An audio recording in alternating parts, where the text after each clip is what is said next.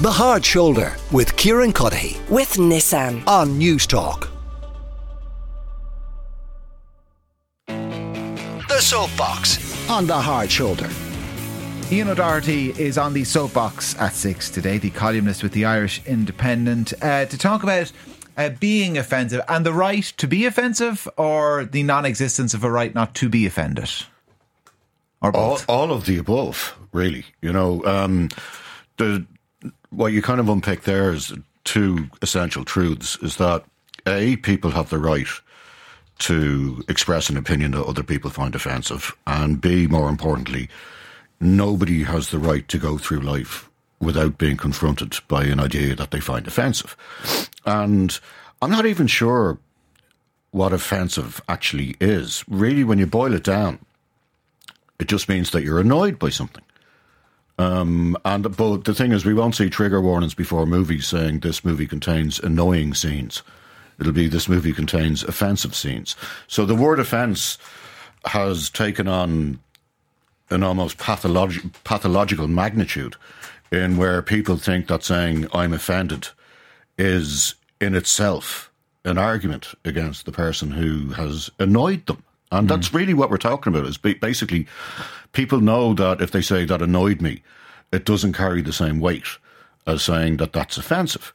And I retain and maintain my right, and everybody else's right, this is the important thing, to express opinions that some people might claim that they find offensive. And remember, offence is something that's taken, not given. It's an incredibly subjective response to things. Whether it's the trans issue or, you know, Islamism in the West or anything like that, people immediately try to shut down debate. And one of the things I find fascinating is that when I was a kid growing up in Ireland, the Liberals were the good guys. And I always considered myself a Liberal. And it was the Catholic Church and Conservatives were the bad guys, because they were the ones who were trying to stifle debate and shut down opinions that they didn't like. And I remember even in my early days in journalism having priests and bishops ring up newspapers to complain. Yeah. And that was kind of terrifying at the time, but it was the last kind of stings of the dying wasp, because the church was kind of losing all its power. And very naively, I assumed that once we'd got over that final hurdle, that we'd be going into a glorious era of sort of free and unfettered expression where people could speak without fear or favour. And instead, I look at the current cultural landscape, and it's far more censorious now than it was even in the 80s and the 90s, when the church still had the whip hand. So in what way is it censorious? Well, like, I can understand people complain about being offended, but in what way is that censoring people? You had Graham Linehan yeah, on the programme, right? In November, maybe, around then. Look at what happened to Graham. Graham is a perfect example of that. Father Ted the musical was cancelled. He lost his career, he lost his marriage, he lost his house. That's pretty effective bloody censorship. And what's interesting about that is that it goes into the cowardice and the complicity of an awful lot of people. Now, I should point out, I've known Graham since we worked in Hot Press together as young fellas starting out, and we can't stand each other. Okay. We don't like each other yet, but we've a lot of mutual friends. And a lot of those mutual friends, when Graham got involved in the trans row, they just ran for cover because they didn't want to be hit by the splatter of what was coming in on Graham. And even though, despite the fact that I don't particularly like him on a personal level, I would defend to the death his right to express his honestly held opinions. And it doesn't matter whether I agree with him or not. On this issue, as it happens, I do. It's probably one of the few issues that I do agree with him on. But this is what I'm talking about, censorship. And you have, I mean, I've had constant calls from people on Twitter, normally anonymous, but not always, to any different people who employ me to sack me immediately. So it's not so my take has always been, if you have an idea that's different to mine, let's have a debate about it. And I've changed my mind on loads of issues because I've had debates where people have come at me with a different perspective or with more information than I already had. And I go, okay, that's a good point. And, because I'm not an absolutist. Yeah. But we live in an absolutist society where everybody seems to have gone into their own little political or social or ideological reservations. Yes. And they refuse to peek their heads out from that.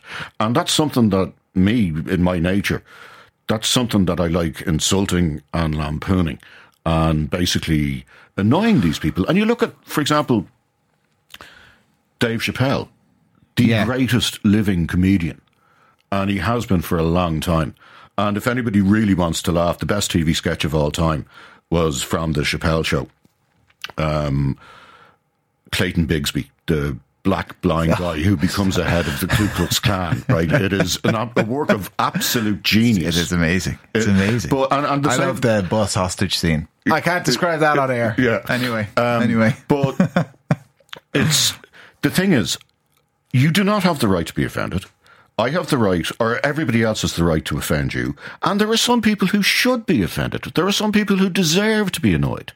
The Saudis, the Iranian government, the various different hardliners, the blue-haired protesters who, think that they can shut down debate. I did a public talk just before lockdown outside the Dáil, given out about the Incitement to Violence and Hatred Act that was coming in, because it's incredibly draconian. I mean, it's worse even than the one they have in Scotland, which is currently the worst in Europe. And there were a bunch of Antifa idiots across on the other side of Moser Street, and they're all wearing their balaclavas and stuff. And I called them over and I said, come over and have a chat. Come over and talk. Give me your ideas. Otherwise, just feck off and go away and stop annoying me. But I was there to open up the idea of what could be a constructive dialogue. But these people can't have a constructive dialogue because they're on their own reservation. They hang around with the same people either in person or on social media. And frankly, they're idiots. And I reserve the right to call them idiots. I have no respect for them. Yeah. And is it your contention then that the way the censorship works is that it just takes the likes of a Graham Linehan or someone else to be piled upon, and that the effect of that is that other people won't express their views? So that other people then self-censor. It's a classic example of mob rule. And I find it's a mixture of, from the media, in my experience, it's a mixture of not necessarily political alignment with certain issues, but they just don't want the hassle. And because basically people just want to get through their day in a newsroom or whatever without having a mob of people piling onto them on social media or turning up outside the building. But you said you're not an absolutist. I mean, are you an absolutist in the free speech sense then? Well, as in, are there certain views? Well, incitement to violence. What I've always defined hate speech as is that, and inciting violence, is that you should be allowed to deny that the Holocaust happened, right? It shows the world that you're an idiot. It doesn't have any material impact, and this is the benefit of free speech. You know then who you're dealing with. I mean, I've debated with numerous Holocaust deniers, and I had one of them ended up in tears by the end of it, and that's how we should do things. But the difference is from denying the Holocaust happened to calling for a second one, which is where you would draw the line, and this is what we're seeing. So, the moment. But then it's just that your disagreement with the censorious mob is really a question of degrees. It's where you draw the line. No, it's a question of inciting violence. Okay, and I mean the thing is, in Melbourne, with some of the pro-Hamas demonstrations, and Melbourne has a large Lebanese immigrant community, they were chanting "Gas the Jews." Now, that's not free speech as far as I'm concerned. That's a direct incitement to murder. Whereas incitement to hatred often involves speech that people simply hate hearing. And I find it very difficult to get offended by anything. Yeah. I get annoyed by lots of things, right? Because I'm kind of grumpy, really, to be honest with you. So I get annoyed by lots of things. But there's nothing that really offends me. And if somebody comes after me, and I've had some fairly hilarious social media pile-ons or piles on down the years. And most of the time, I'll just laugh it off because it's a bunch of witless idiots. And I mean, social media is a cesspit of idiocy, right? And it's where the inadequate go to make themselves feel a little bit better about themselves, where they'd be better off going out and having a game of football or going for a walk or just trying to get some sort of a life. But one of the things that does annoy me about social media is the anonymity. Whereas people can agree or disagree with what I have to say. Yeah. But my name is on it, and my face is on it when it's in the paper or when I'm on telly. And I mean, there was one guy, after the last time I was in here, and we were having a very animated discussion about October 7th and Gaza and stuff. But that was the way conversation and I enjoyed it because it was a good back and forth, right?